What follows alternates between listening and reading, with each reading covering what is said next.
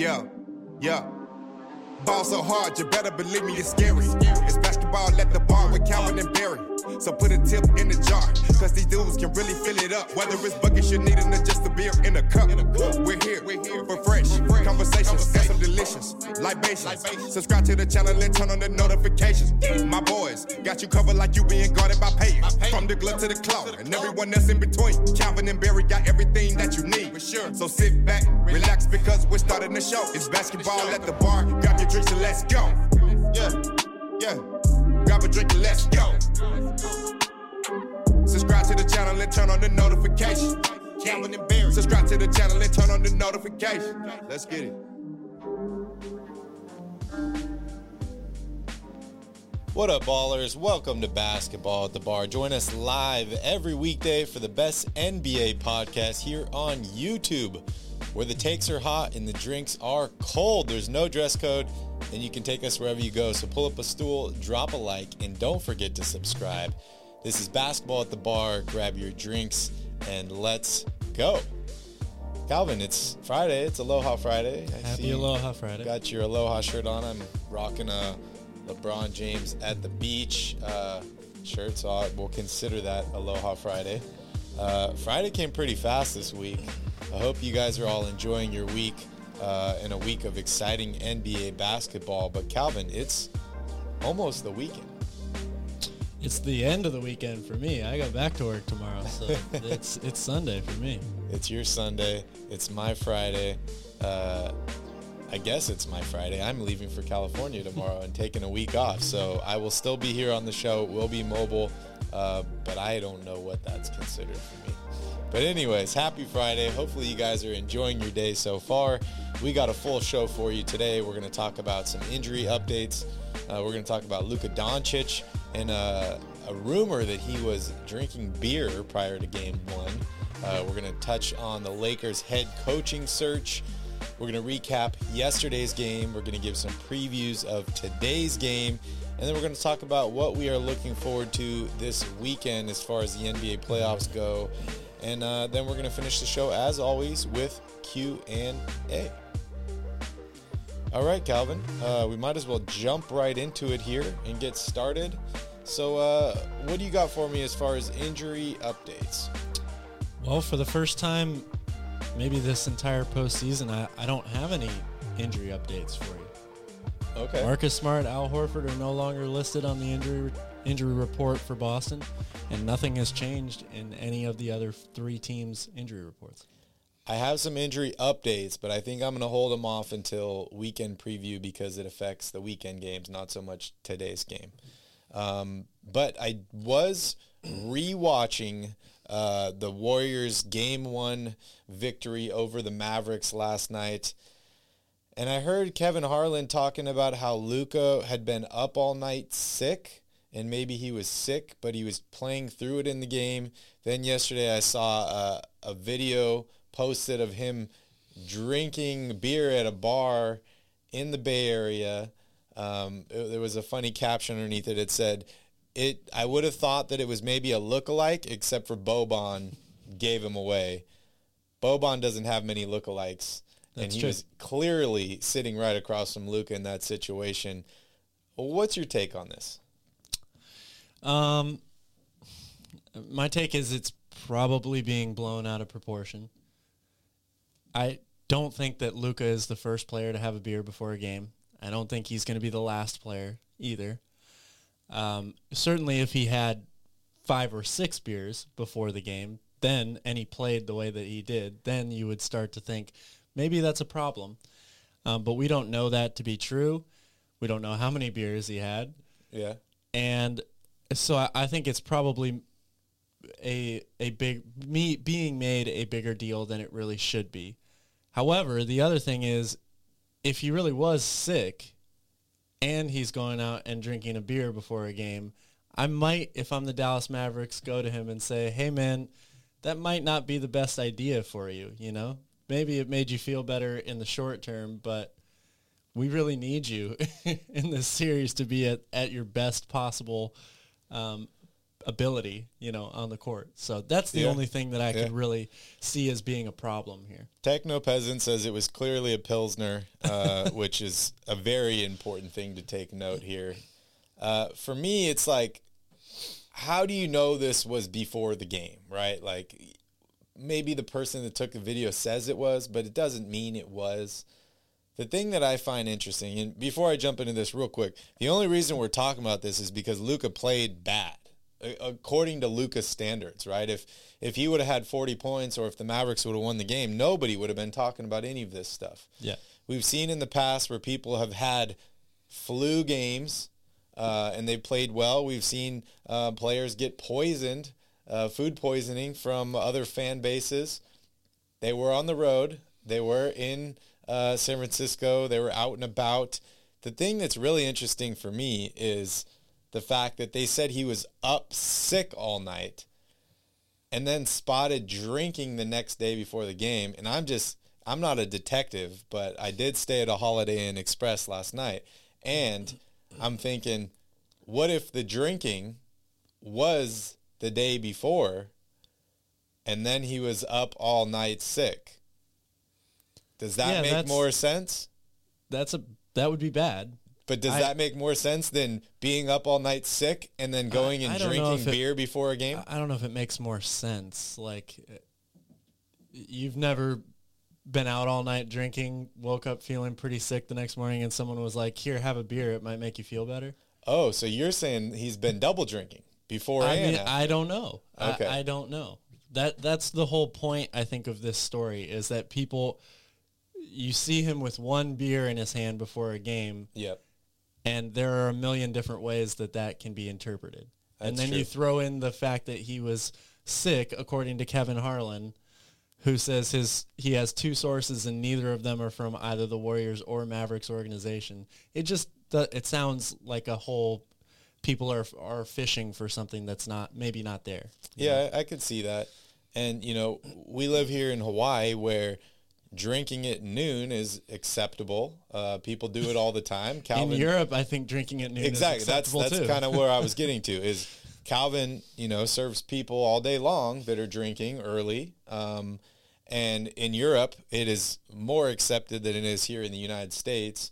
If you're in California drinking at noon, it's people kind of look at you kind of funny. Other states, stuff like that. But he is from Europe where it is more acceptable. And, the biggest game of his career, maybe he had some butterflies. Maybe this was his reason to unwind or to loosen up or whatever. What were your thoughts on his teammates sitting with him there at the table? Because we know Boban's not playing. So he's sitting there. Yeah. I didn't see him drinking a beer, which maybe he was, maybe he wasn't. But what are your thoughts on them kind of encouraging it or just being around it while he's partaking in something that the team could potentially find not good? Well, his teammates are not American either, right? Boban is from Europe. Yeah. So that fact alone leads me to believe that it's not that big of a deal for them. I mean, if they were going to be there hanging out with him, they clearly don't think. It didn't seem like they were trying to talk him out of it, right? Yeah. Like, come on, Luka, you got a game in a couple hours. We really need you. You should probably not have that beer. What if it was like a Bud Zero or something? What if it was Maybe a it Bud was. Zero? Maybe it was a Heineken Zero. Maybe it was it could have been a million things. Again, I think we're looking for something that might not be there. Real quick, before we move on here, if you're the head coach or you're the Mavericks, would you be more upset that he drank enough the day before to be sick or be up all night sick? Or would you be more upset that he's drinking a beer before a game? I would definitely be more upset if he drank so much that he was physically sick. Okay. Because drinking a beer before a game, you can if it's just one beer, that's not going to have too much of an effect on. I mean, Steven Jackson drank Hennessy at halftime, right? Yeah. So we know how that ended. Right. For them, I'm sure he didn't do that when he was with Golden State, but interesting situation. This is kind of where cultures clash, rules clash. all these things where it's like in Europe, maybe it's seen as okay. Maybe here it's seen as not okay. And it's kind of a weird blend together, right? But I think the important point here is that everybody's different. Everyone prepares for games differently. Luka Doncic has had an amazing NBA career so far, and it's pretty short relatively. And if this was a serious problem, like this was something that he did on a regular basis, we probably would have seen more photos of him out having beers before games, right? We know Jason Kidd likes to drink some beers. I think I remember him getting a DUI a few years ago. So, maybe he could be an alibi. I don't know. We're looking too much into it. It's just interesting for sure. To talk about it. I'm not going to lie. I've had a beer before I've played a basketball game before. Did it help me? Probably not. Slightly different situation. Probably not. Yeah. But, all right, let's move on here. Sorry for all the beer talk. We love beer. We love talking about beer here on the show. And it's just interesting, like I said, that he didn't play that well, because if he would have had 40 points or the Mavericks won this game, we probably would have been talking about it, but nobody else would have been talking about it. And we all would have been like, wow, we should have a beer before every game. And, so it's funny. All right, so next up we have the Lakers have narrowed, or at least they're attempting to narrow their head coaching candidates down. We have 3 finalists at the moment: Darvin Ham, Terry Stotts, and Kenny Atkinson. Originally, we thought they were going to potentially wait till the end of the year or the end of the season to see if anybody else gets fired. I heard some rumors that they might be interested in a guy like Doc Rivers, stuff like that.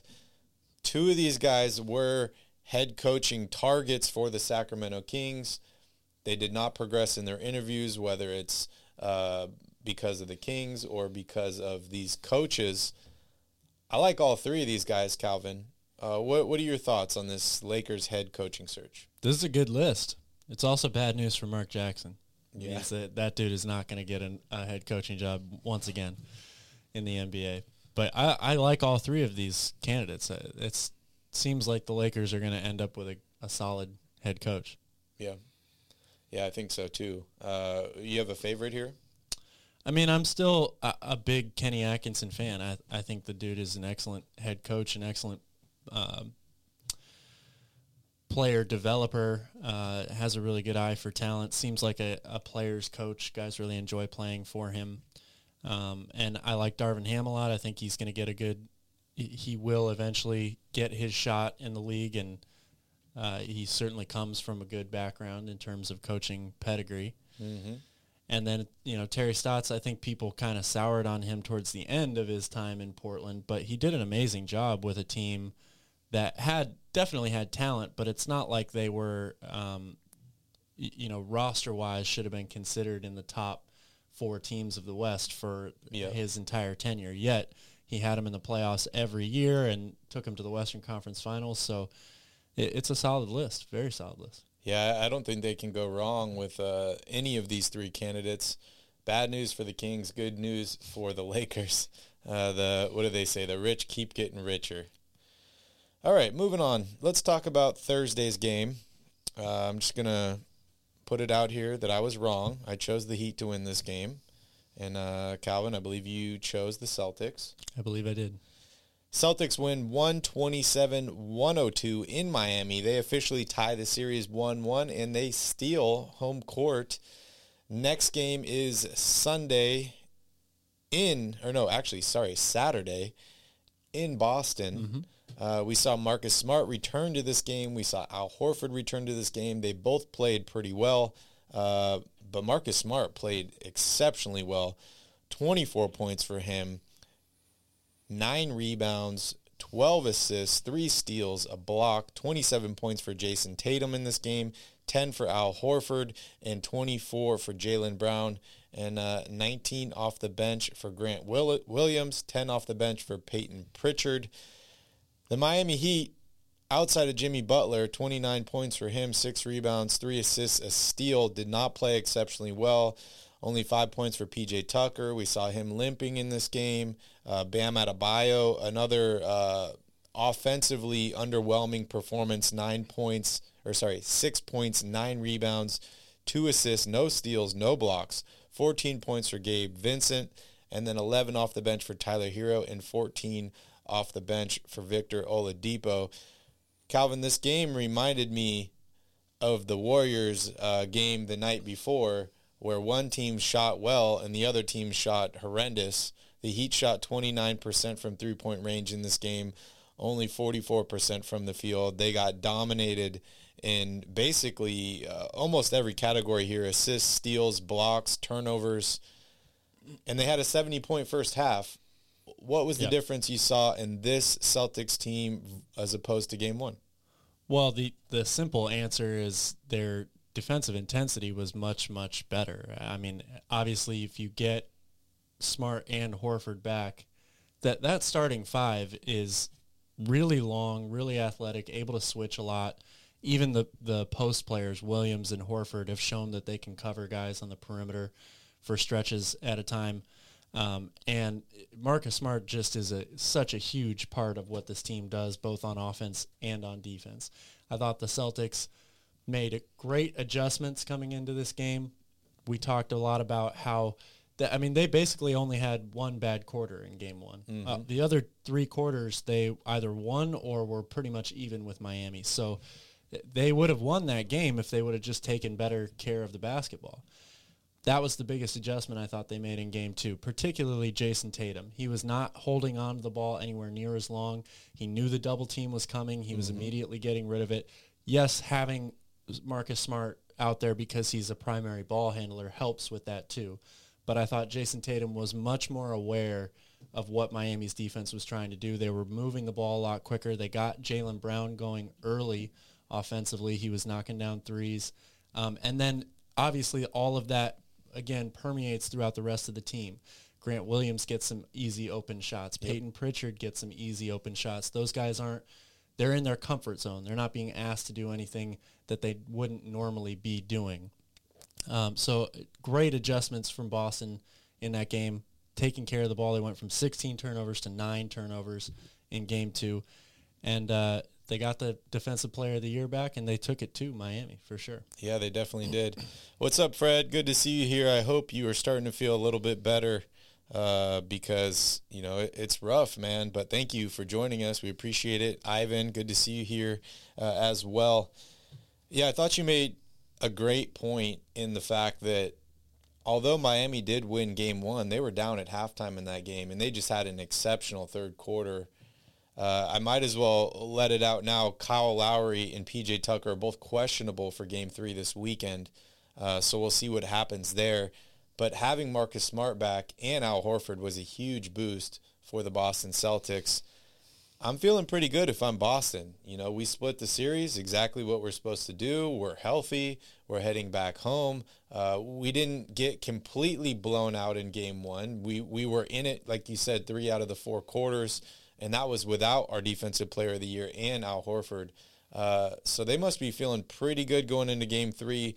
We did see Miami in the last series play exceptionally well the first 2 games and then kind of drop down for a couple games and then come back up and finish strong. They're going to need to do whatever they did to help turn it around last series here. I still have them winning this series, but it just got a lot tougher. This is a great Boston Celtics team, great defense, and the series is heading back to Boston for 2 more games here. Miami needs to be worried and concerned that they don't end up coming back to Miami for a closeout game down 3-1. Oh, yeah, absolutely. They've got to – they cannot afford to lose both games in Boston. Yeah. That would put them clearly in a very huge hole. And on the same note there, you win one of those games in Boston and you're right back in it. You got home court advantage again and you're cruising. So it's a tight series, 2 great teams going at it here. I expected Jason Tatum to have over 30 points in this game. That was one of my keys to victory for them. But I didn't expect Marcus Smart having 24 points, and I didn't expect Miami Heat to shoot as horribly as they did. Jimmy Butler struggled from three-point range all season long, 1 for 3 in this game. Max Strus, 2 for 7, only 6 points for him. he has been incredible for them in stretches this year and during this playoff run.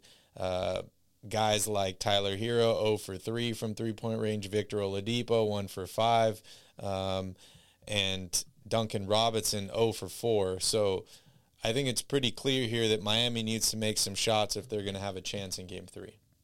Yeah, definitely. You mentioned Max Strus. Him and Gabe Vincent, they combined for, I think, 28 points in Game 1. That was limiting them in Game 2 was a huge, huge difference here. And for Miami, they've got to find a way to get Bam Adebayo going on offense. Yeah. He can't be – right now, their offense is basically give the ball to Jimmy Butler, see what he can do one-on-one, and if he can't end up getting a bucket, he ends up kicking it out to one of these guys, Hero, Strus, Gabe Vincent, for a 3. But there's not a lot of movement right now. I really believe that they need to be using Bam Adebayo more as like a point forward, almost the way the Nuggets use Jokic. Get him the ball in the middle of the court around the free throw line. Yes, Robert Williams and Al Horford are great defenders, but I'm giving the advantage to a great playmaking center like Bam to be able to get by them, get to the basket, get to the free throw line. And then once you get the ball in the middle of the court, that helps collapse that defense, which makes it easier to kick out for open threes. So I really believe that they need to use him and initiate offense more with him in the game as opposed to just relying on Jimmy Butler to be amazing. Definitely. Yeah, I agree with that. And we did see a little bit of that early on in Game 2, and Miami was just missing so many shots in that first quarter. They were getting 2, 3, 4 offensive rebounds, missing another shot. So really tough go for them. I do expect them to bounce back and shoot much better in Game 3. But like I said, Boston's healthy now. Marcus Smart did not seem to be affected by that foot at all. No, he did not. In this game. Even though he appeared to be limping into the arena. Yeah. It's all a play, maybe it was just for show. I don't know. It's all a play. I wonder if he was drinking beers before the game because maybe that can help with the pain in your foot. Yes, it can. Or Hennessy. Yeah. But I expect Boston to be full force in Game 3 in Boston. The crowd's going to be into it. It's going to be a tough atmosphere for them. Good series, Calvin. We're lucky as NBA fans. I think, assuming Dallas can win a game here coming up, I think both of these are going to end up being great series. I got to ask you again, since we talked about it a few days ago, who is your Eastern Conference Finals MVP at this point? Man, that's tough. I mean, after Game 1, I think it was obviously Jimmy Butler. He probably still has the edge to me, but don't count out Marcus Smart anymore. If he's going to play like that, a dude that gets every loose ball and is going to be around double-digit assists and 20 points, like I don't expect him to put up those exact same numbers in every game. But I think Miami really has their hands full guarding him. Yeah. Because clearly they are going to use their best defenders on Jason Tatum, Jaylen Brown. So that means you're having to have guys like Strus or Gabe Vincent now guard Marcus Smart, and he's got a big advantage in that matchup. Oh, definitely. If he's able to keep knocking down outside shots, I wouldn't count him out for Eastern Conference Finals MVP. Yeah, I agree with that. I think one of the things that we've talked about all along with Jimmy Butler and Marcus Smart and Draymond Green is these guys are that dog, right? They're the killer instinct guy that's going to work hard. He's going to bully other people, other players. Jimmy Butler's not bullying Marcus Smart. I saw a stat today saying Marcus Smart, when defending Max Strus in that game, gave up 0 points, 0 points to Gabe Vincent, only 10 points to Jimmy Butler. Great lockdown defender. And, yeah, Butler's not going to be able to bully him to get his buckets. He did have 29 points in this game and had an incredible Game 1, but things are getting tougher for Jimmy Butler. And I'm just going to go back to what I was saying. Some of these guys got to make shots and make it easier on him. Yeah, for sure. That is definitely part of it. And part of it is the way that Boston is defending them. They're not being able to get some easy shots off like they did in Game 1. Having the Defensive Player of the Year out there, that helps every other player on your team not have to exert quite as much energy defensively, especially your stars. Yep. So that then they have more fresh legs in the fourth quarter, and those shots aren't quite as short. They're able to knock them down. So I mentioned Game 3 is on Saturday in Boston. What are you looking forward in this game? What does Miami need to do to win this game, and what does Boston need to do to win this game? Well, Boston needs to stick with the same recipe they've had all really since January. I mean, they've played incredible lockdown defense, and they've knocked down outside shots. If they hit 23s again in this game too, if they are firing on all cylinders defensively and knocking down threes, they're almost impossible to beat. For Miami, again, it's not reinventing the wheel. What got them here was great outside shooting, good team defense, and Jimmy Butler being Jimmy Butler. The dude is just incredible to me about how he is in the exact right spot on every play, both offensively and defensively. Even when he doesn't have the ball, he seems to be miraculously in the right spot for the offensive rebound every time. But I really do think they need to find a way to get Bam Adebayo going offensively. He averaged almost 20 points a game during the regular season. They need more out of him if they're going to beat Boston offensively. And then, from there, it's going to be finding ways to create open shots for these guys like Hero and Strus, Gabe Vincent. They did it in Game 1. Yes, that was without Smart, but they're definitely capable of doing it moving forward in this series. I mentioned that, P.J. Tucker and Kyle Lowry are both questionable for Game 3. We could see them come back. We saw Kyle Lowry attempt to come back last round. He was definitely hampered. If he comes back healthy and both of these teams are at full strength, who's the better team here? Boston is the better team, I believe, when they're at full strength, and they showed why in this game, too. They're bigger, longer. Their ability to cover defensively as a team and individually with that starting five, I think, is what separates them from Miami in this series. Both teams shoot it really well. Both teams have stars that they go to in big moments, and all that stuff matters. But when it comes down to it, the unity and the defensive cohesion that Boston has with this starting five, the fact that they're a little bit bigger, Miami's guards are, aside from Jimmy Butler, who you could call a forward, they're pretty small. That starting backcourt of Strus and Vincent is really small. Hero is not the biggest guard either. Oladipo, not the biggest guard.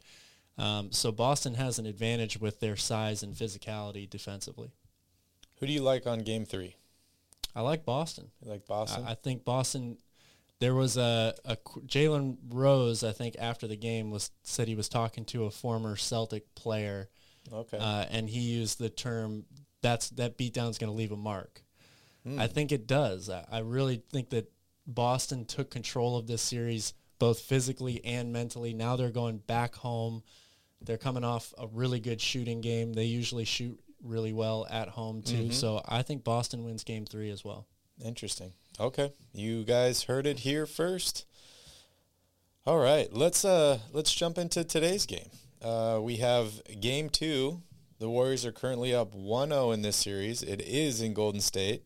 No word on whether Luka Doncic is out drinking right now or not, but it's Game 2. I think the Warriors are favored by 6 points in this game, and ESPN is predicting them. They're giving them a 73.2% chance to win this game. The injury report is empty. What are your thoughts on today's game? I see a lot of the same game. I think Luka will be better, but again, I think the Warriors have figured out not how to stop him necessarily, but how to limit him, how to force him into being more of a jump shooter than to being a guy that attacks the rim, which is a really, really key thing when you're defending Luka Doncic. I like what the Warriors are doing offensively as well. I think the Warriors will shoot better from outside than they did in Game 1. So I think the Warriors win again here at home. Okay. Over-under, I think, is 214.5. What do you like, over or under? I'd take the over in this one. Again, I think Luka will play better. He'll shoot it a little bit better, and I think the Warriors shoot it better too, so that means more points. Yeah. It's always tough choosing against the Golden State Warriors, especially when they're playing at home. But I'm going to take the Mavericks in this game. I think more of it is against the Mavericks in 8 consecutive games now. I'm not going to change my stance today. I mean, I don't know if it's I 100% think the Mavericks are going to win this game, or more of I want the Mavericks to win this game. But I think Luka Doncic is going to be his normal self in this game, and I just think the Mavericks are going to shoot better. I think they're going to play better defense in this game. I expect it to be much closer than game one. At least I hope so. I do think it will be a closer game. Yeah. And it's going to be who's able to make plays with 2 minutes left in the game. And for some reason, I got a feeling Dallas Mavericks win this game. I don't know why. Maybe it's after watching what Boston did to bounce back against Miami in Game 2 on the road. Maybe the Mavericks could do something similar to that. Maybe Golden State's celebrating a little early here, thinking they won. I don't think they won big and they're going to the finals. I think this team's too experienced for that. Who knows? I mean, we just talked about all the 4 rookies that are on this team, and we can dive into that a little bit here. But I got a good feeling about Dallas today. Okay. Keep your eye on Andrew Wiggins again. Yeah. 17 points or more. That's the threshold. If he gets there, Warriors win. Speaking of Andrew Wiggins, I know you heard a rumor this morning about the Warriors potentially being interested in trading Andrew Wiggins this offseason to clear up some salary cap space. We went and looked over the whole team here in the roster as far as like salaries go before the show started, but just to fill you guys all in, next year, Steph Curry's making $48 million. He's got 3 years left after that. Each one of those is incredible. 42 million, 45 million, 55 million, 52 million, 59 million. Then you got Klay Thompson at 40 million next season. He's 43 million the season after that. Andrew Wiggins is entering the last year of his contract at $33.6 million. Part of this could be it's the last year. Do we lose him for nothing? Do we trade him to get value? Or are we going to have the money to repay this guy because he's only 27 years old? He's played exceptionally well on the Warriors. If they win the championship this season, it's probably going to bring some more clarity to this situation. We've seen the Warriors been willing to go way over the salary cap in the past to keep a championship roster intact. Then you got Draymond Green at $25 million. He's got a player option for $27 the year after that. And then the only other 4 players you have under contract next season are all on the rookie scale contract. James Wiseman's entering year 3 of his deal. Kuminga is year number 2. Moody is year number 2. And Jordan Poole, I think, is entering year 4 on his rookie deal. What are your thoughts about these Wiggins trade rumors? Well, it's not the first time that we've heard this, first of all.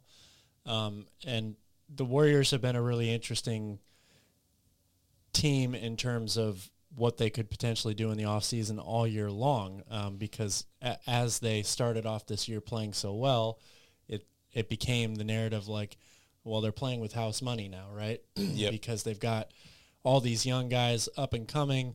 They've got all their stars returning, coming back from injury. They're looking good playing together as well. So the Andrew Wiggins thing has been a kind of an ongoing topic of conversation all year long. The idea or the thought process is getting him off their books now creates enough cap room for them to keep the band together and allows them a little bit of flexibility if they want to, say, re-sign Jordan Poole next year after his 4th season is over. He's probably going to command a lot of money, so that would be basically a trade out, right? Like Andrew Wiggins is out, Jordan Poole is in. I think the Warriors definitely are going to have to do something if they are trying to play the long game here in terms of being competitive or competing for championships for years and years and years to come. They can't, even though they have shown a willingness to pay a lot of money and be over the cap and pay deep into the luxury tax. Every owner has a breaking point when it comes to that, right? There has to be a point where they say enough is enough. We can't keep doing this. This might be the off season for that. Yeah. I personally think the Warriors should not move on from Andrew Wiggins at this point. I see Andrew Wiggins as basically the bridge from the youth to the veterans on this squad. You have your main three in Curry, Thompson, and Draymond Green. They're all 32 to 34 years of age. And then you got Wiggins at 27. And then your next four players are all 22, 21, 19.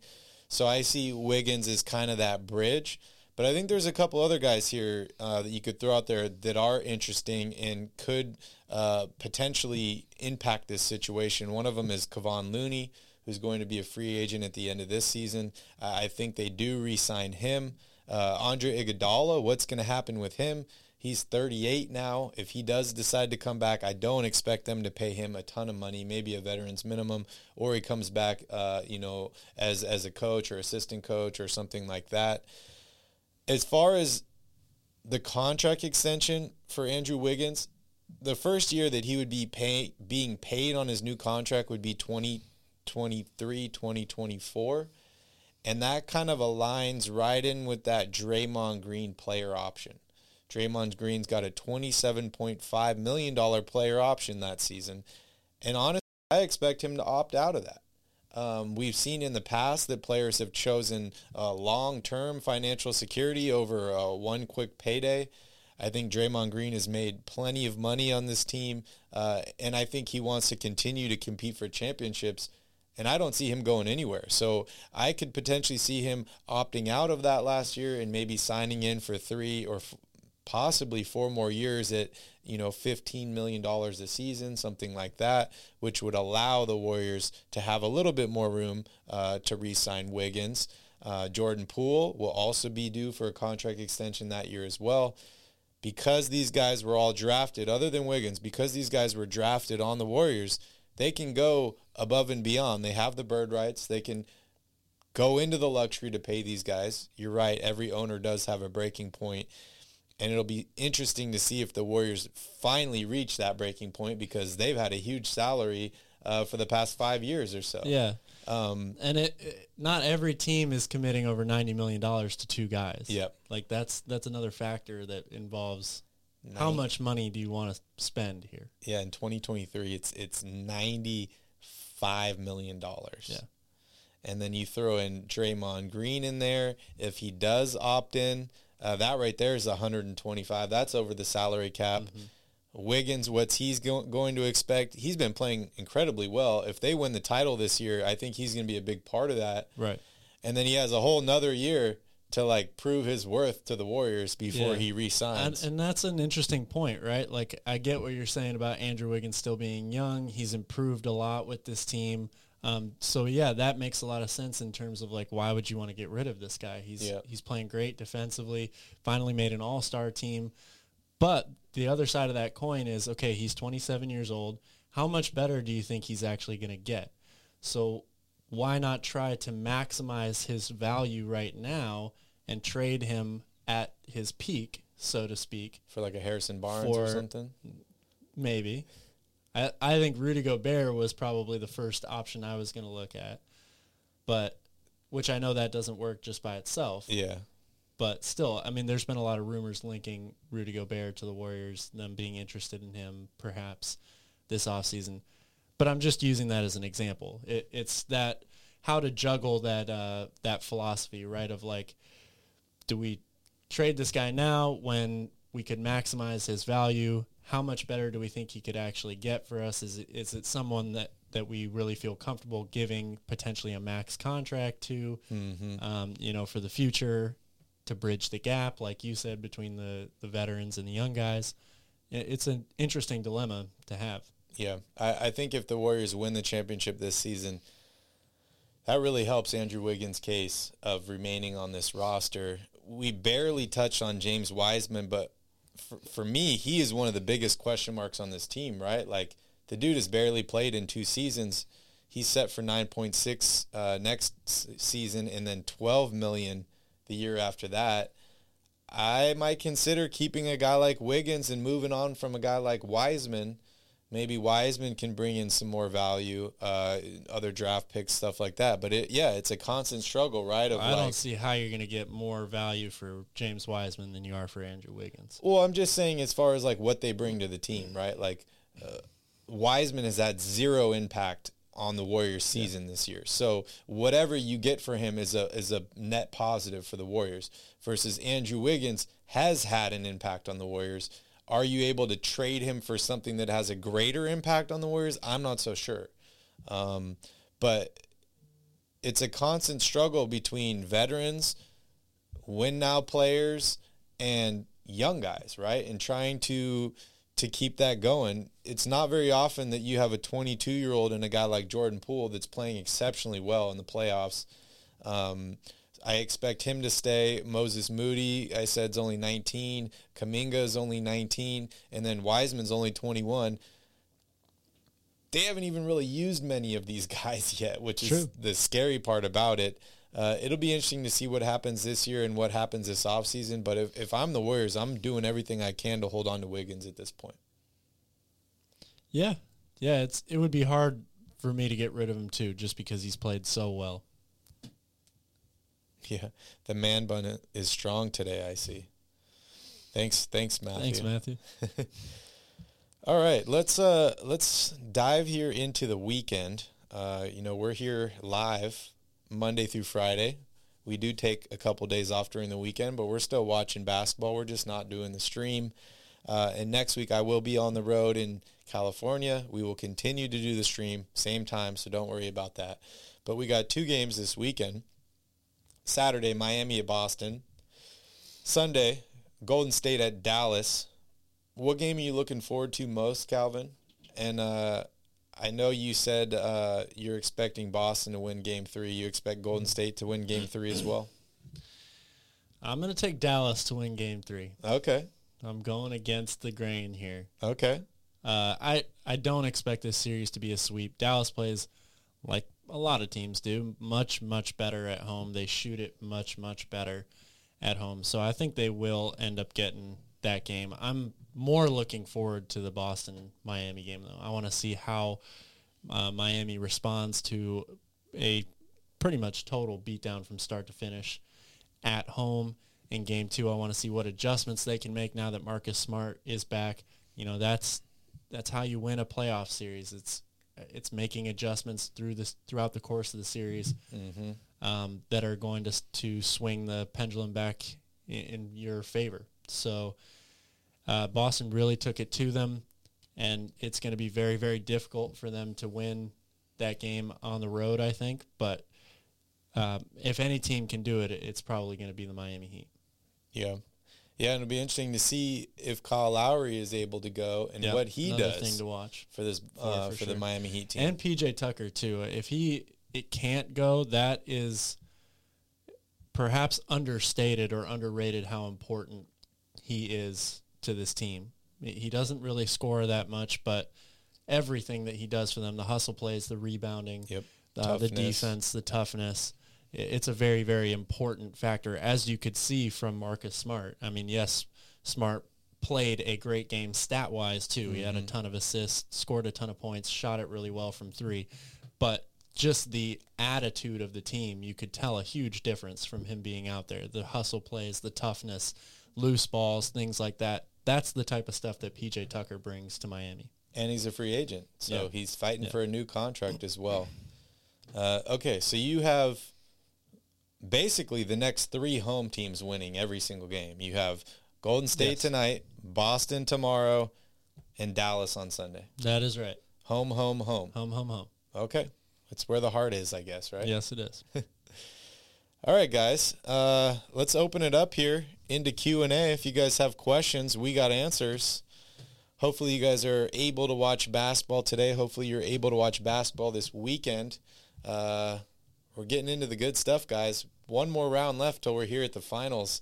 Enjoy it while you can, because it'll be gone very, very soon. And then we're talking about the draft. We're talking about free agency and all this fun stuff. But there's not going to be... We're talking about the Kings' assistant coaches. Yeah. As I can see, that's all in the chat here. There's not going to be much basketball to watch during the summertime, so get it while you can. All right, Fred said still under the weather. That's a bummer, man. It'll get better soon. I think so. Seeing how much the Celts and Mavs defense have gotten, how much better over this season, I wonder what the buy-in process on defense looks like behind closed doors. Any thoughts on that? How are they getting guys to buy in? Yeah, I mean, that's the difference between having a good team in this league and having an average or bad team, right? Like, we've talked all year long about the Kings being a good offensive team. Not a great or one of the best offensive teams, but a very good one. And their record was horrible this year. Why? Because they couldn't get everybody to buy in and play defense. Yep. So I don't know exactly what that looks like. I mean, I have a picture of what it looks like in my head. I bought into playing defense. I loved playing defense. But you have to want that. You have to accept that as an individual first, and then you have to accept it on a team level, right? So first and foremost, it's got to come from within you. I'm not letting this guy score. Mm-hmm. But then it's more important than that. It's knowing where to be, recovering, helping out your fellow teammate, and that requires even more to buy in, right? Because it's not just based on you. Now you have other people to feel responsible for or to feel like you've got their back. And over the course of an 82-game season, that trust, that relationship is going to be tested a lot, especially if you're losing or if you go through a losing streak, something like that. So it's a very difficult thing, clearly, to get guys to do in the NBA because only a handful of teams play great defense. Yeah, for me, it starts with usually a player. Marcus Smart is the guy on the Celtics. You look at the Miami Heat, it's Jimmy Butler. But there's more than that. The Miami Heat is a totally different team because they have the structure, they have the players, they have the front office, all that stuff. If I'm looking at the Dallas Mavericks, that guy is Jason Kidd for me, right? Like, Jason Kidd is the one that's getting guys to buy in. Maybe he hasn't had the success that everyone has wanted him to have as far as a head coach in the NBA, but the dude is a Hall of Fame basketball player, one of the best point guards of all time, won a ring in Dallas. So he does have some clout. He does have leadership ability, and we know that he loved to play defense. So I think that you got to have some driving force somewhere. Where that starts for the Kings, I'm not sure. If that's De'Aaron Fox, if that's Davion Mitchell, if that's going to start with Mike Brown, it needs to start somewhere. But yeah, these teams are getting good at playing defense, man. We saw offense take over the NBA for a few years, and it seems like defense is making a little bit of a comeback here. Well, defense, when it comes down to winning a championship and surviving and advancing in the playoffs, you don't get to the NBA Finals unless you play defense. That's just a fact. Yep. People like to talk the Houston about Rockets. People like to talk about the rule changes and how they're letting guys get away with more defensively. Maybe that's making it swing back to defense a little bit. And there's a little bit of truth to that in the regular season, but the postseason has always been about defense. Yep, it has been. Ivan says Canadian coach Jay Triano is joining Mike Brown's staff, and the Kings interviewed Shaedon Sharpe. 2 Canadians in one day. What are your thoughts on that? I don't have many thoughts on that right now. I mean, I don't know much about Coach Triano. I think they should be interviewing Shaedon Sharpe. They should be interviewing probably every top 10 draft prospect from here until draft day. So, it makes sense.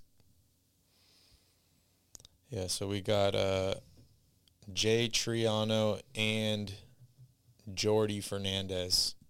I'm not sure if Doug Christie's back yet. I haven't heard. I'd love to see him back, but I'm really not sure yet. But I do like the way that the coaching staff is rounding out. I like it. I like it. We need defense. Definitely need some defense.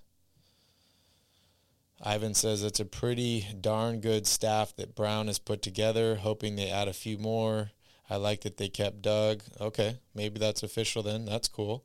And Rico Hines, yeah, I'm a big Rico Hines fan. I really hope they can hold on to Rico Hines, especially if they keep this year's draft pick, because Rico's been known for developing guys for sure. What's up, Progressive G? Good to see you here. It's all good. We're here. We're in Q&A. If you have any questions, let us know. I bet Jason could still find a spot on a roster. Maybe. He's looking pretty old now, man. He's looking pretty old, and I haven't seen him play for a while. Yeah, maybe a big 3 roster. You remember when they were calling him Asen kid, because he's got no J? He did develop the J late, but I don't know if he's still got it.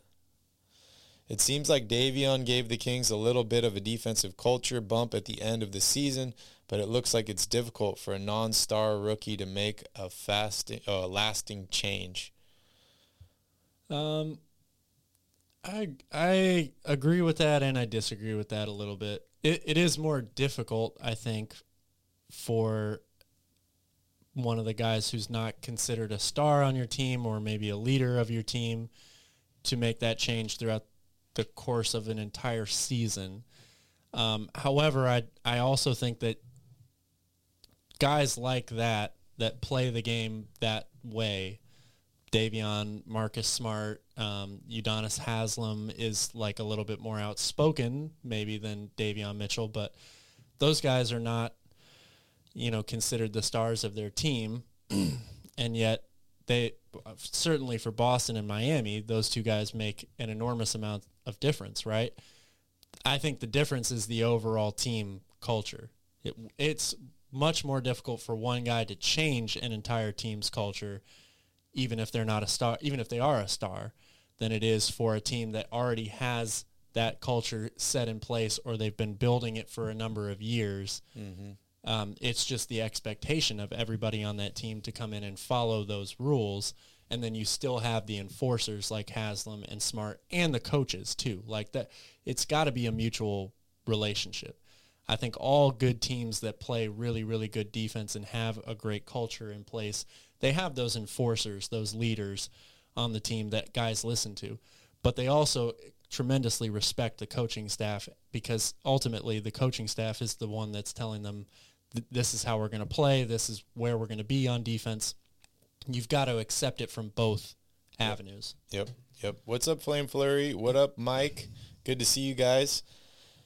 Yeah, I mean, I think that Davion Mitchell could be that guy for Sacramento, but, to Calvin's point, playing time matters. Starting the season, he came in as the third-string point guard on the team. They went through some coaching changes throughout the season, and it's just the fact that it's his first year as a rookie. I think getting comfortable is very important. I think a good comparison for Davion Mitchell is a guy like Marcus Smart, right? Because he's not the star on the team. He wasn't even a starter his entire career, but we saw him get comfortable, and then he kind of became that driving force, that guy that would come in there and commanded your respect, commanded the best out of you, has a great work ethic. I can see that happening in a guy like Davion Mitchell, but it's only his first year. There was a lot of rocky patches there as far as like players, teammates, coaching staff, all that. But I think he can be that guy. He needed a year to get comfortable. I expect him to be a lot more vocal in year 2.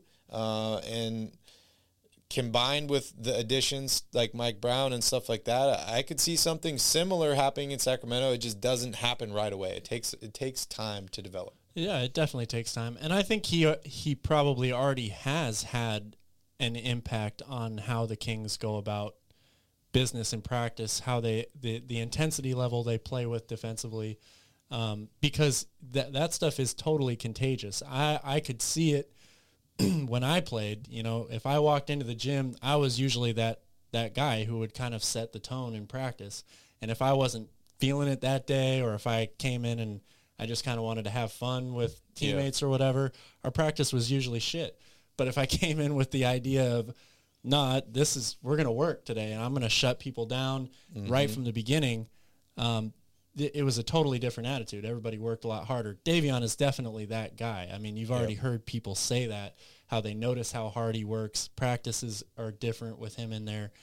So that stuff definitely does have an effect. But it's like we were just talking about a second ago.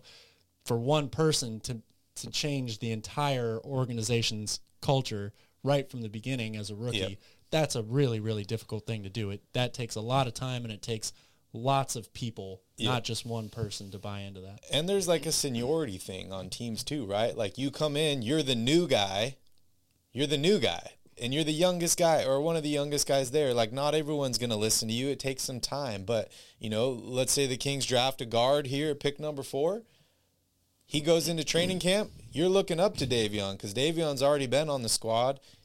He's going to be contagious. He's going to push you. He's going to make you work harder. So it does take some time to get, I guess, your stripes. And then people start to listen to you. People start to trust you, stuff like that.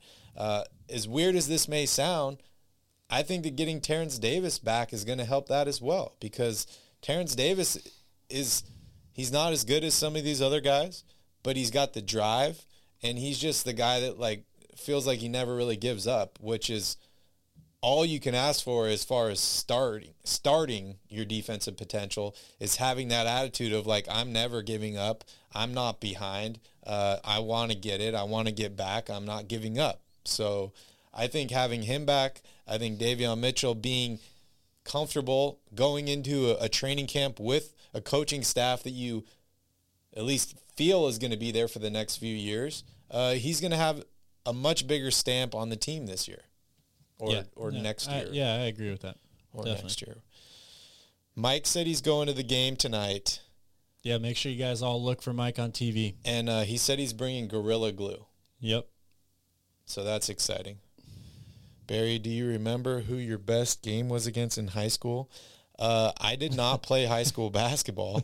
I wish I did. I was playing soccer, and then I got a job, and I graduated from high school early, so I started college early. But I wish I did. Calvin, you could answer that question. Man, that's tough actually for me to answer, because I had some great statistical games. I had 30-point games. I had a few 20-point games. But the game that I will remember for the rest of my life, I think I only scored 9 points or something. It was senior night.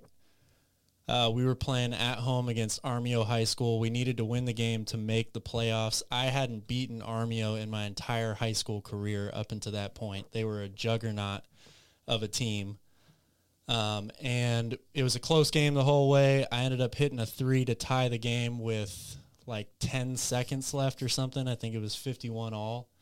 Okay. And we took a timeout, and the crowd was packed that night. I mean, our gym was big in high school. I think we could hold over 2,000 people. And I will never forget it. The entire crowd started chanting my name. We ended up going to overtime. We won the game in overtime. It was like one of those moments where you see the whole crowd rush the court. It was a really, really cool experience. And that to be the last game I played at Davis High School was pretty special. Yeah, that's awesome. That sounds really cool. Techno Peasant says, speaking of Terrence Davis' willingness on defense, do you guys think TD has a good basketball IQ? Yeah, I do. I think he gambles a little bit too much on defense for my personal likes, but he plays very aggressively, and it does definitely work for him sometimes. So yeah, I would say he has a good overall basketball IQ. He definitely doesn't. The shot selection is not nearly as bad as Buddy Hield, so he gets some points there for sure. I wouldn't say he has a bad basketball IQ. I wouldn't say he has an exceptional basketball IQ. I'd say maybe above average. But for me, the thing with Terrence Davis, which has nothing to do with basketball IQ, is just the effort and the willingness. Yeah, that doesn't take any IQ at all, and that's my favorite aspect about him is the never surrender, never give up. There's always a chance, and as important as basketball IQ is, that ability on defense, I think, is sometimes can be even more important. Flame Flurry just met Saboner today. Sabonis? That's cool. Yeah, I seen him at Doco like an hour ago, and he was hella cool. That's awesome. Calvin and I saw him when we were staying right next door. in the lobby. We didn't get to talk to him or anything. It was his first day in. He was talking to like his agent or something. But I like Sabonis a lot, man. The dude is always smiling. He always seems to be happy, in a good mood. Obviously, sorry, I forgot about your corner three question. I'll get there in a second. But I really do like Sabonis. Obviously, you know, we don't see him behind the scenes, and people are not always happy. You know, we're all humans. We all go through things. But everything I've seen from him, I like. And hearing stuff like this, that he was really cool to a fan, like, that's great, man. That's great. Those are the kind of people we want in Sacramento. All right, let me scroll back here. I missed this question. I remember seeing it, and then I just totally went over it. Okay, here you go. What do you guys think about the corner three, specifically given how easy it is, statistically speaking? Do you guys think that it should be turned into a 2, or do you think eliminating the corner three creates other problems? We've seen the previews, right, of them like just continuing the line and the curve instead of it going straight. It just continues out of bounds. Yep. Yeah, Flame, we are in Q&A. So thanks, Progressive G. Yeah, I don't know. I haven't really given too much thought to this idea, to be honest. Like, I'm not really sure how it would change the game in the long term if you were to take that away, or if you were to turn it into a 2-point shot instead. It's an interesting debate. Yeah. I don't really have an answer right now, actually. Okay. That's your homework this weekend, Calvin, is think about that and see what you like. For me, the corner three is exciting because, like, if you're watching on TV, it looks like there's plenty of room, but there's really not a lot of room in the corner to get that shot off. So you have to be very adamant about where your feet are, whether you're out of bounds, inbounds, stuff like that.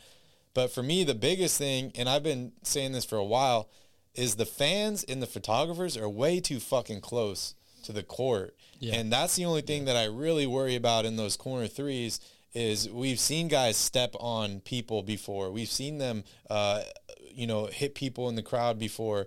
It only takes one bad step on somebody's foot or on something, and you could potentially be out for a year or the playoff series or whatever game or anything that's happening.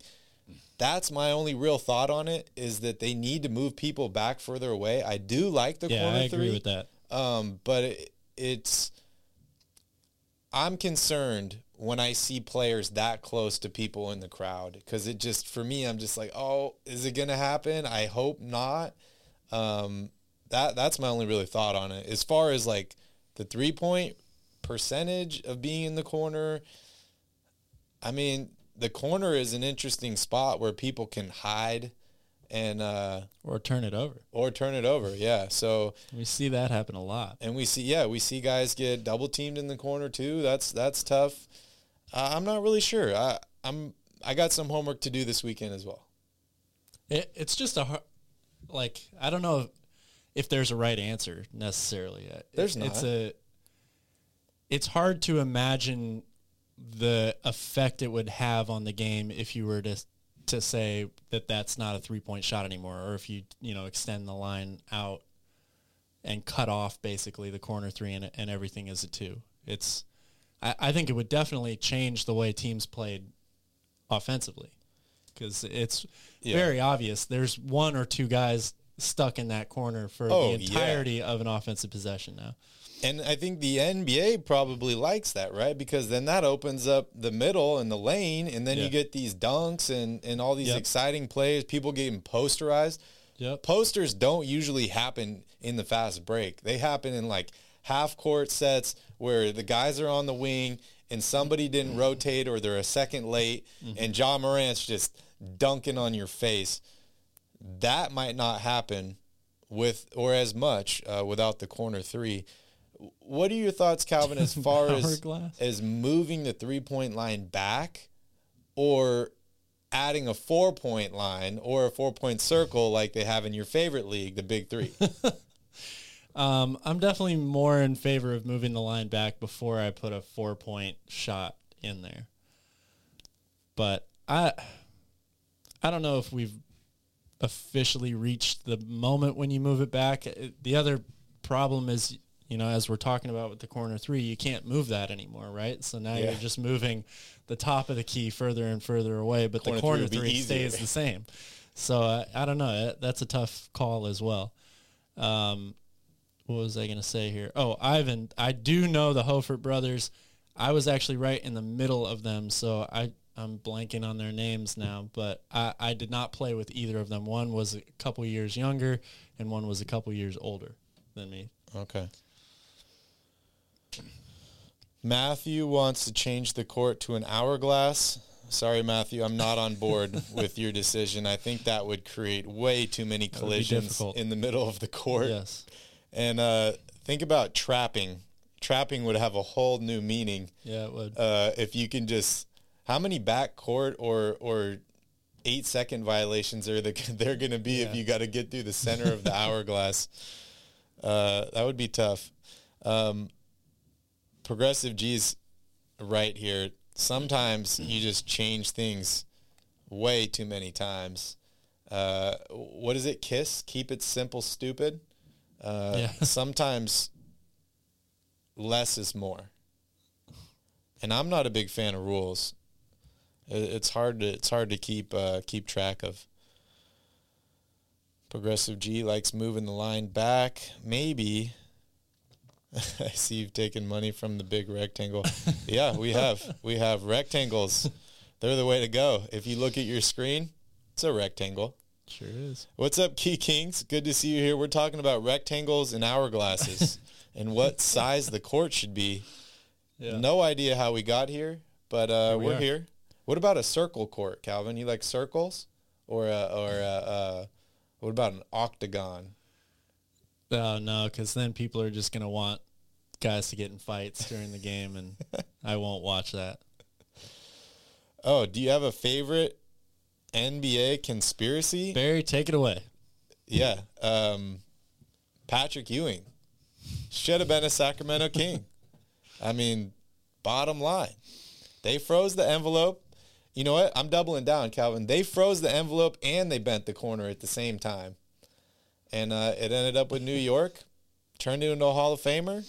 There's even a quote from the guy that should not be named, but I'll name him anyways, David Stern, because he did keep the Kings in Sacramento, and I'm forever grateful based on that. But he said, I'm not going to have Patrick Ewing playing in a barn. Sacramento. And in his defense, that was right after the Kings had moved there, and they were playing in a temporary facility, which is always tough. But yeah, that's my take, and I'm sticking with it. Jimmy Butler. I'm not much of a conspiracy theory guy, so Jimmy Butler I don't really have any of those. MJ's son or LBJ's father being the U.S. government. No, I read an article about LeBron James's actual father, and I think he passed away. He was a star basketball player at their high school and did date his mom for a minute, but LeBron didn't really know any of this for a while. I got another one for you. Otto Porter Jr. Wilt Chamberlain's son. And what was the other one? Oh, Tyrese Halliburton. Doug Christie's son. Or cousin. I don't know. But if you do look at Otto Porter Jr., they do look a lot alike. He looks very close to Wilt. And if you know anything about Wilt, he's got a lot of bullets in the chamber, so it's definitely potential. His name isn't Otto Porter Sr., but that's the only flaw in this argument. Yeah, that's true, which makes it a better conspiracy in my mind. They did freeze the envelope. Yep, I saw it. It's all on video. Lionel Richie, he does kind of look like him, too. That's funny. Oh, yeah. Yeah, that's great. Good times here. You guys are awesome. We're just getting into these random ones. What is your favorite techno peasant? I want to hear your favorite, or is it Jimmy Butler? Conspiracies are cool sometimes when they're not harmful to people. When they are, then it's not cool. Yeah, Wilt slept with, I think, 10,000 women. I have his book. I have an autographed copy of his book where he talks about it, but I have not read the book because I don't want to crease the pages. So maybe I could find a digital copy online that I could read. Yeah, maybe you can listen to an audible version of it. Dave Fizdale was seen today at the Doco. I like Dave Fizdale. He was a assistant in Miami, right? Under Spo? Yeah. With LeBron and all that. Yep. And then what did he take over? He was the Knicks head coach for a little while. Didn't do much for the Knicks. But I like David a lot. And, Game 6. You got it. And there's certain guys in the NBA that just aren't head coaches. Like, as smart as you are, as hard as you try, like, that's just, you're not a running back. You're a wide receiver, or you're a running back. You're not a quarterback. So I think there are a ton of smart guys in the NBA, like Dave Fizdale, that thrive in positions other than head coach. And I'd be happy to have him with Sacramento. Yeah. 10,000. I also don't think you should be judged just based on one stint with one of the most dysfunctional franchises in the NBA. I mean, they're better now than they were when he was there, that's for sure. So what do you think about the Steve Kerr situation, right? Because he was a commentator, right? Yeah. And then he had an interview with the New York Knicks and one with the Golden State Warriors. People say that he was using the Knicks as leverage. But what if he had taken that Knicks job instead of the Golden State job? He probably wouldn't have won 3 more rings. Do the Warriors? I don't know. Maybe. That's an interesting situation. I think we all have those times in our life where you're like, look back and you're like, okay, this was the point in the hike where you either go left or you go right, and they have tremendously different outcomes. I bet every day he thinks about that. He's like, I am so happy I took the Warriors coaching job over the New York Knicks coaching job. We never know. Maybe he would be able to turn that team around and attract big-name free agents and stuff like that. But interesting to think about. Marvin Bagley, all-time bust, Hall of Famer. Is there a bust Hall of Fame?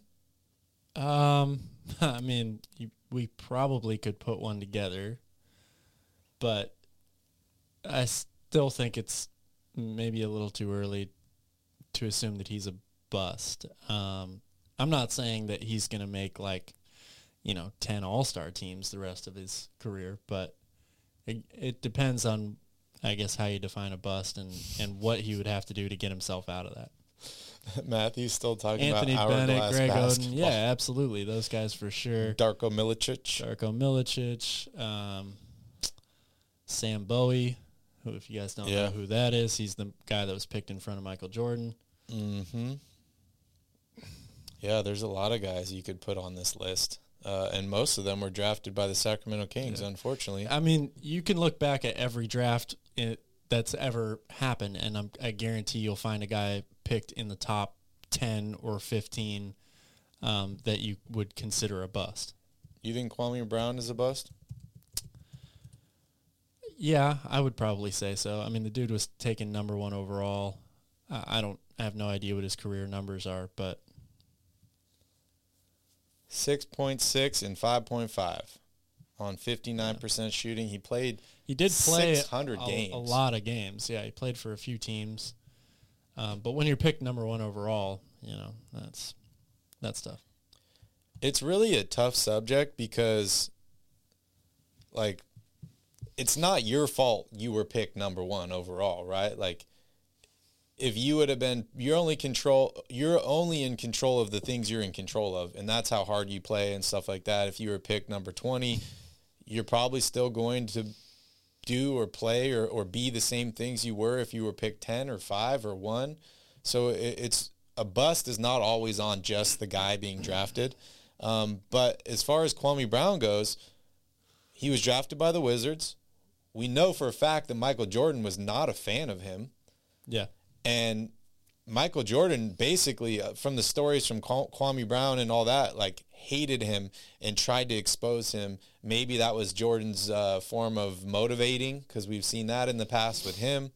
But, I mean, his best season, 10.9 points per game and 7.4 rebounds, not a block, not a steal.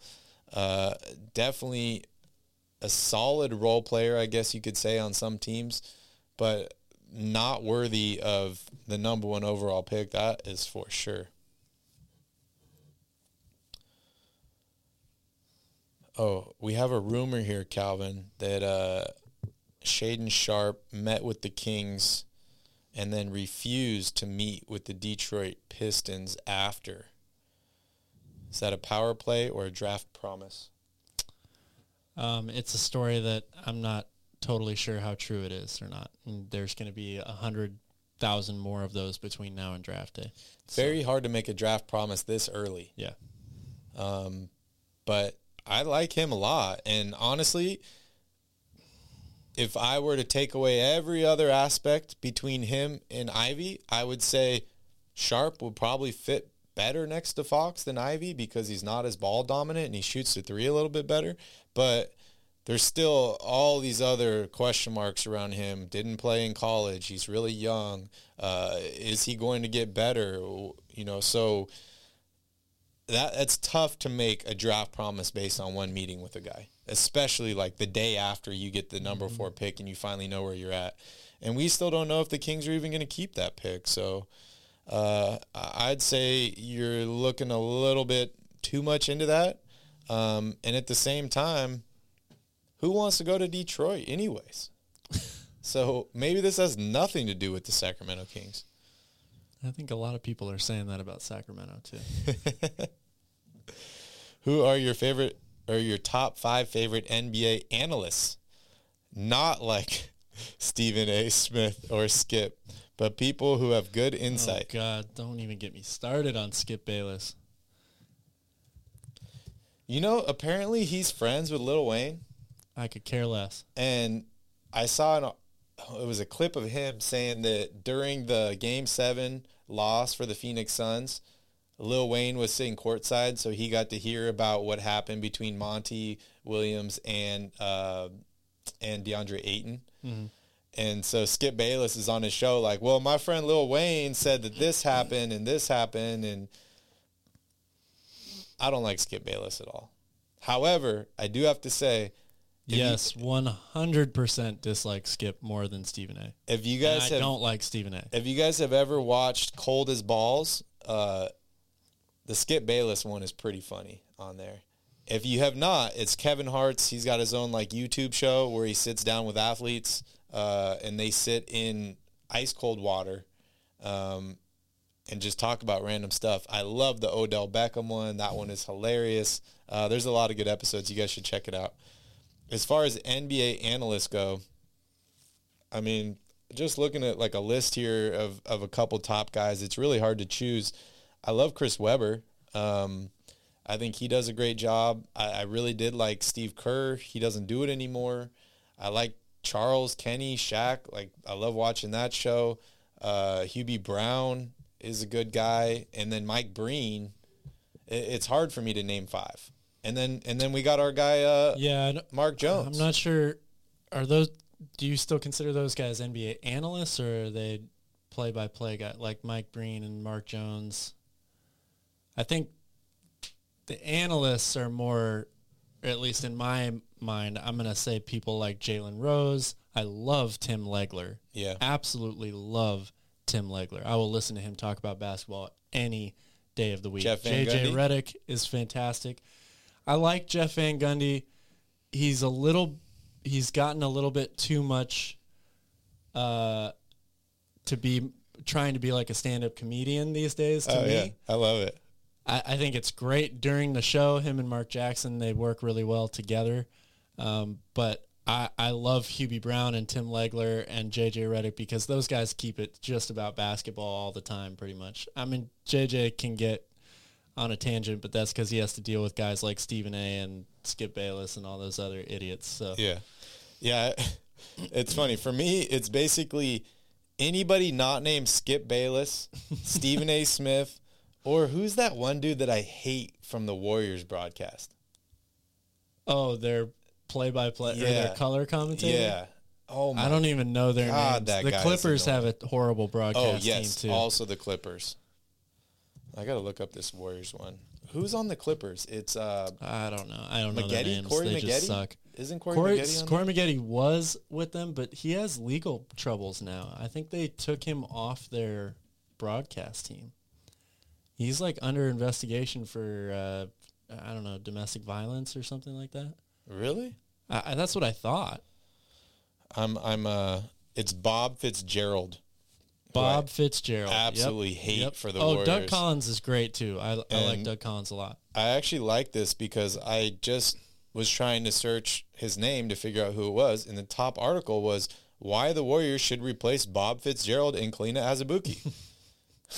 Oh yeah, Fitzgerald is the play-by-play guy.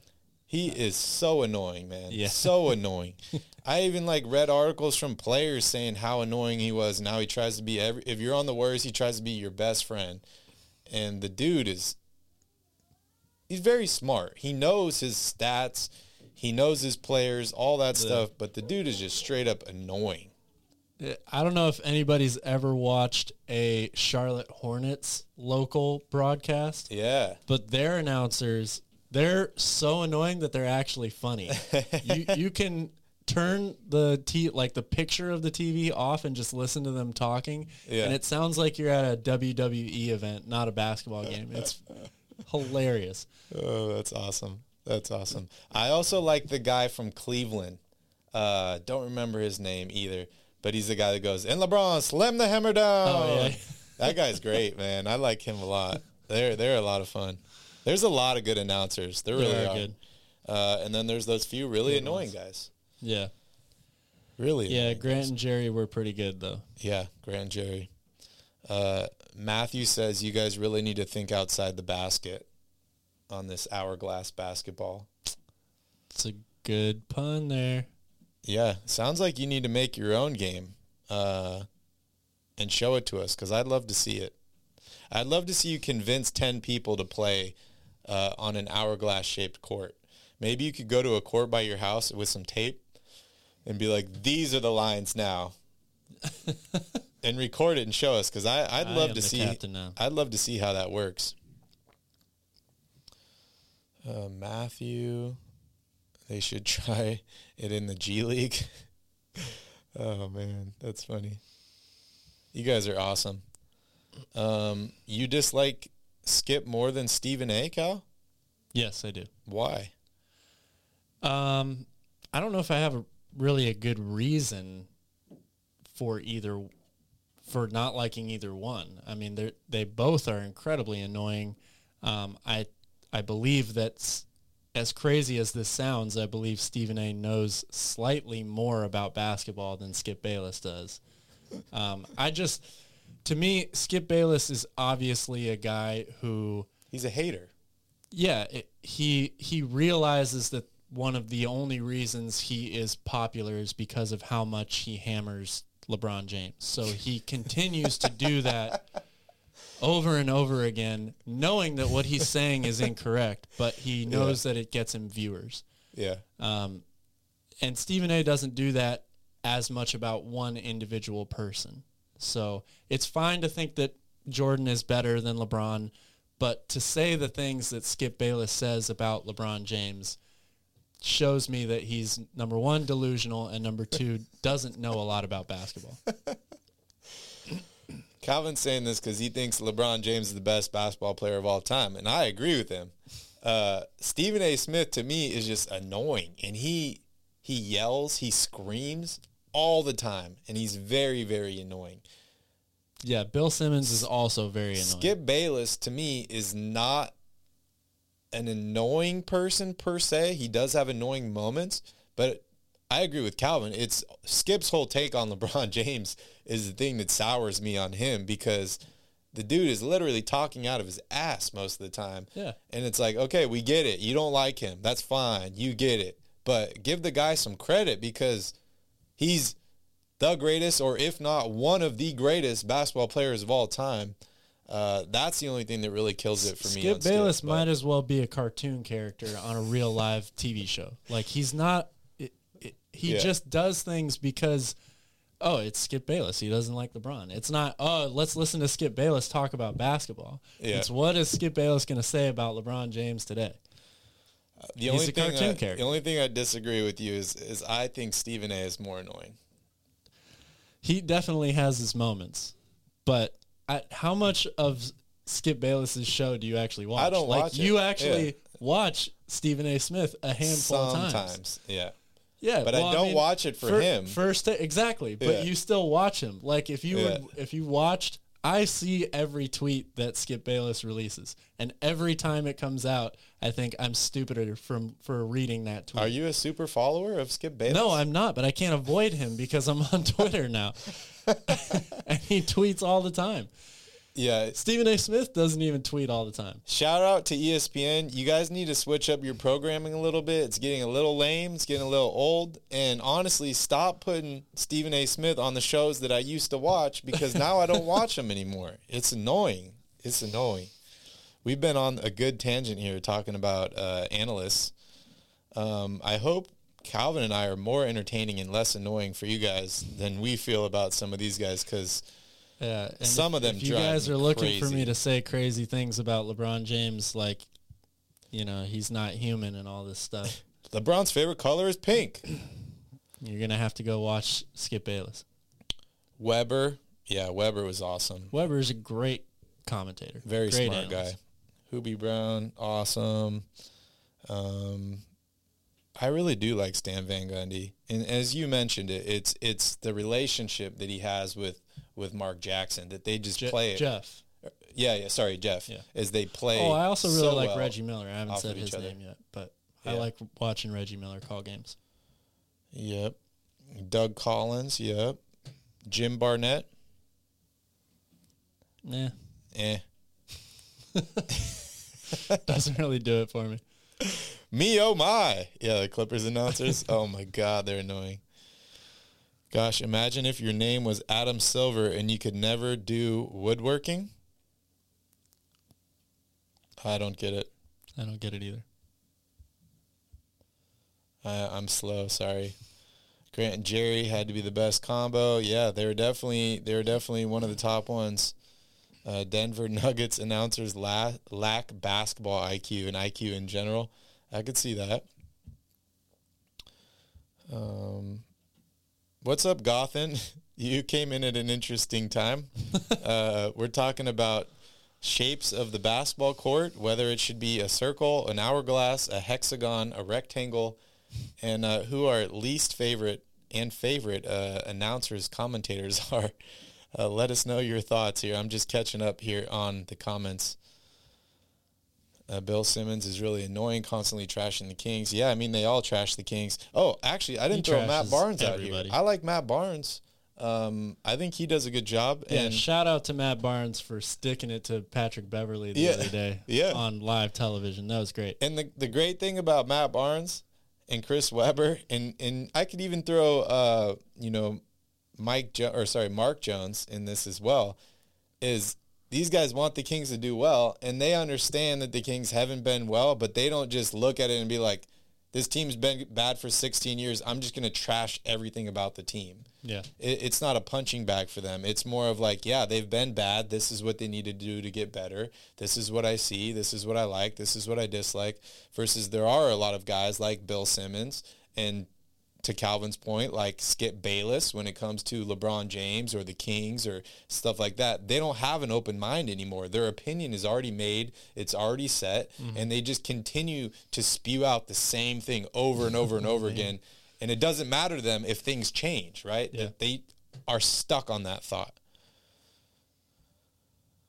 Bring back Grant Napier. Yeah, tough for him. I do have to say, I think he's probably living a better life now. I see his videos. He seems to be in Miami enjoying himself, and he's got no rules now. having a YouTube channel is pretty cool. It is. Also, remind you guys, everybody that's watching right now, please hit that like button. Please hit that subscribe button. We greatly appreciate it. And everyone that's asking about Vinny, unfortunately, Vinny's not here.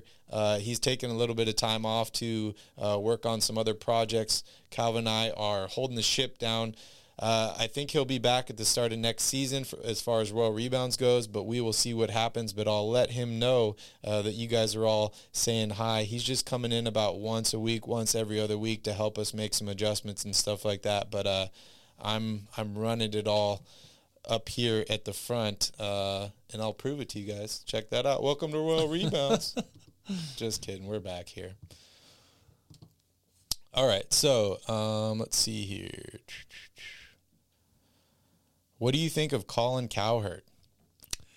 This video is going to go viral, Calvin, and we're just going to get like, they've ragged on this guy and this guy. Probably. I'm mixed on Colin Cowherd. I think he is a smart guy. I like his show. He has a lot of really, really good guests on. I think he's a good interviewer. I think he can get off onto some kind of ridiculous tangents too often, as I see Techno Peasant talking about the family and fiance related analogies. So I'm mixed on him. I think there are definitely people that are a lot worse than Colin Cowherd, but